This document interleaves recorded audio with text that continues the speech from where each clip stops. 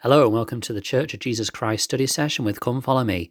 I'm your host Matthew Roberts, and today it is Series 2, Episode 895, where we are concluding our study of the First Vision. It has been by no means an in-depth study. We've only had 3 days, and they are 10-minute episodes each day. We had a look at the events leading up to the First Vision, the actual event of the First Vision, and now we're going to look at the immediate aftermath and going forward, what the impact of the First Vision is for us today, and what lessons we can learn from it.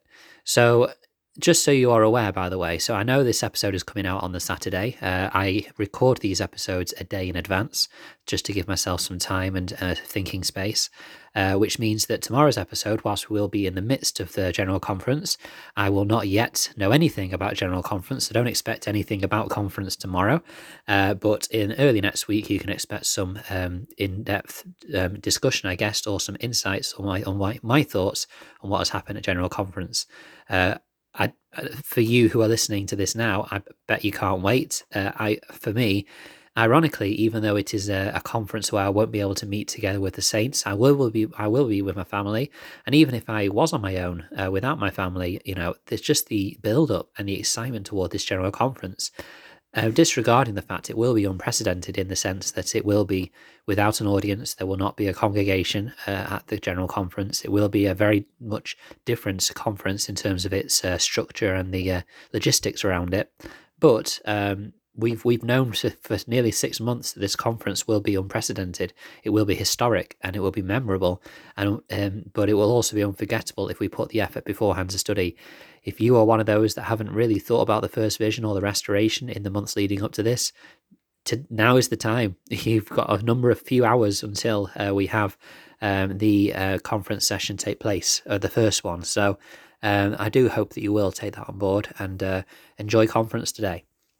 So First Vision, we left off where Joseph just had his vision, and what we're going to do is we're going to pick up from verse 20. Now, these verses in Joseph Smith history are exceptionally long, so I'm not going to quote the whole verse, but I am going to quote a line from it which stood out to me.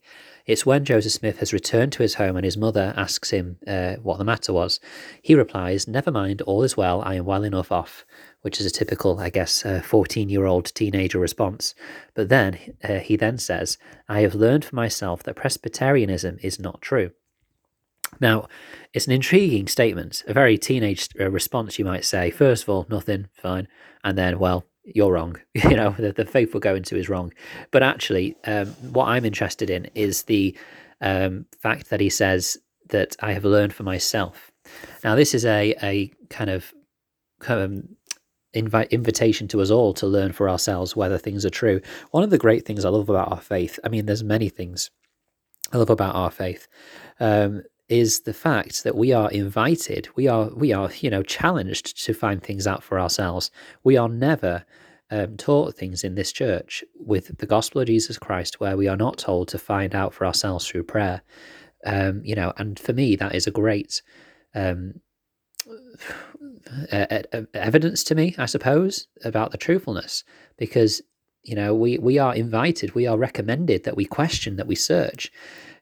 Often when we think that we are told just to listen and obey, and I know that there have been some kind of statements like that as well. We need to follow the prophet and obey the prophet, and yes, of course we do. That is important.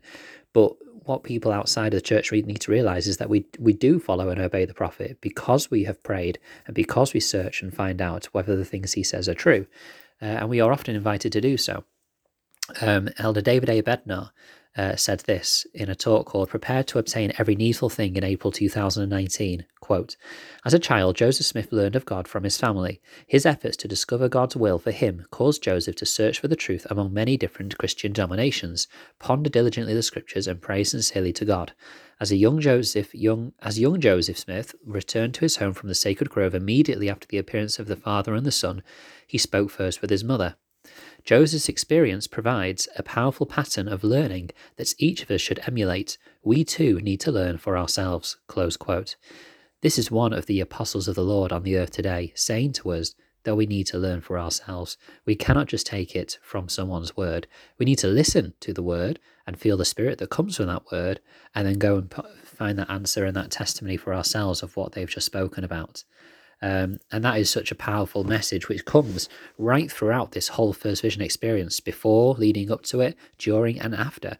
It's all about learning and asking God for ourselves.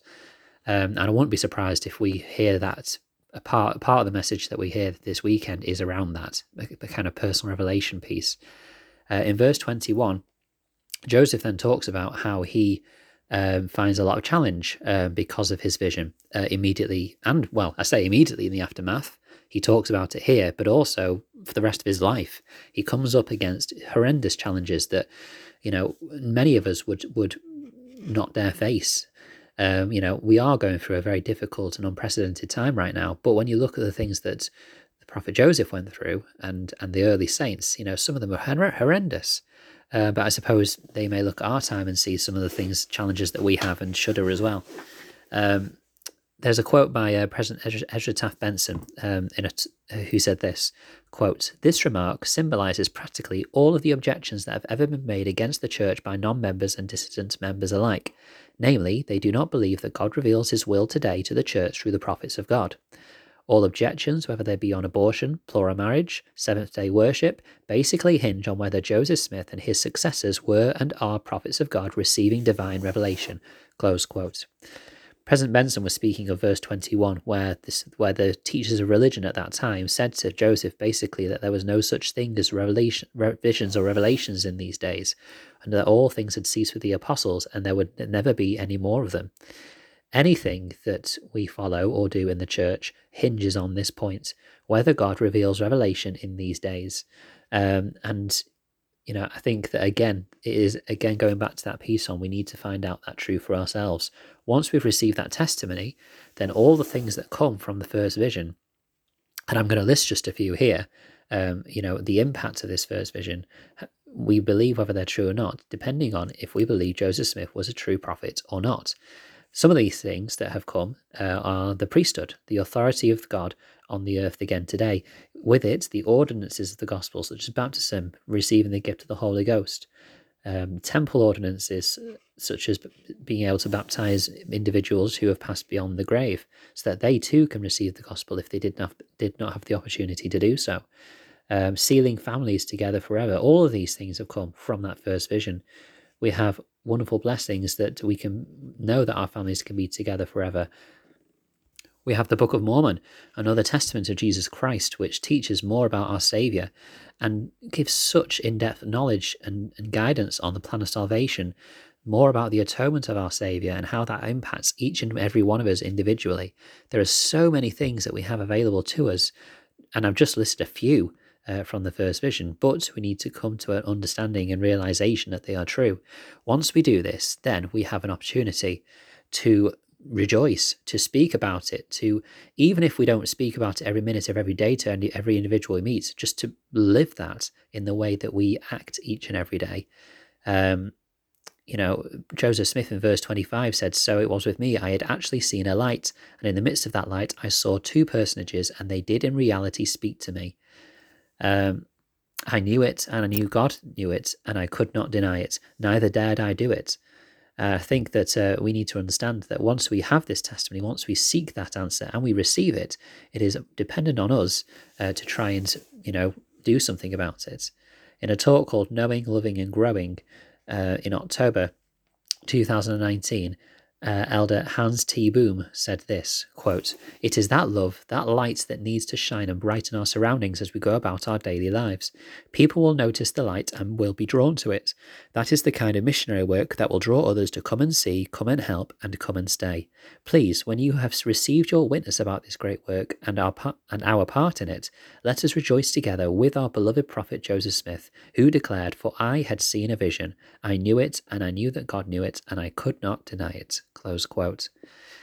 Just to round this up, really, I haven't gone into the long-term impact of what has happened from the first vision, but I would recommend that you sit with your families and you ask the question, what would we not have if it wasn't for the first vision? If that event did not happen, then, what would we not have today? And I think that when I sit and think about it with my family, a lot, everything that we have, the joy and the peace that we have, the knowledge of, the plan of salvation and everything like that we have, comes because Joseph asked God in faith.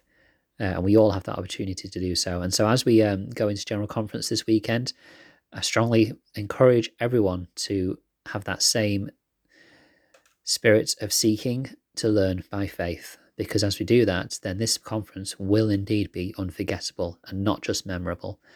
I hope you've enjoyed today. Please share any of your thoughts on what we've been studying at Church of Jesus Christ Study Session with Come Follow Me podcast, Facebook study group. You can email ldsstudysession@gmail.com.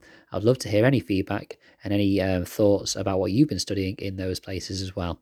Thank you for listening, and until we meet again.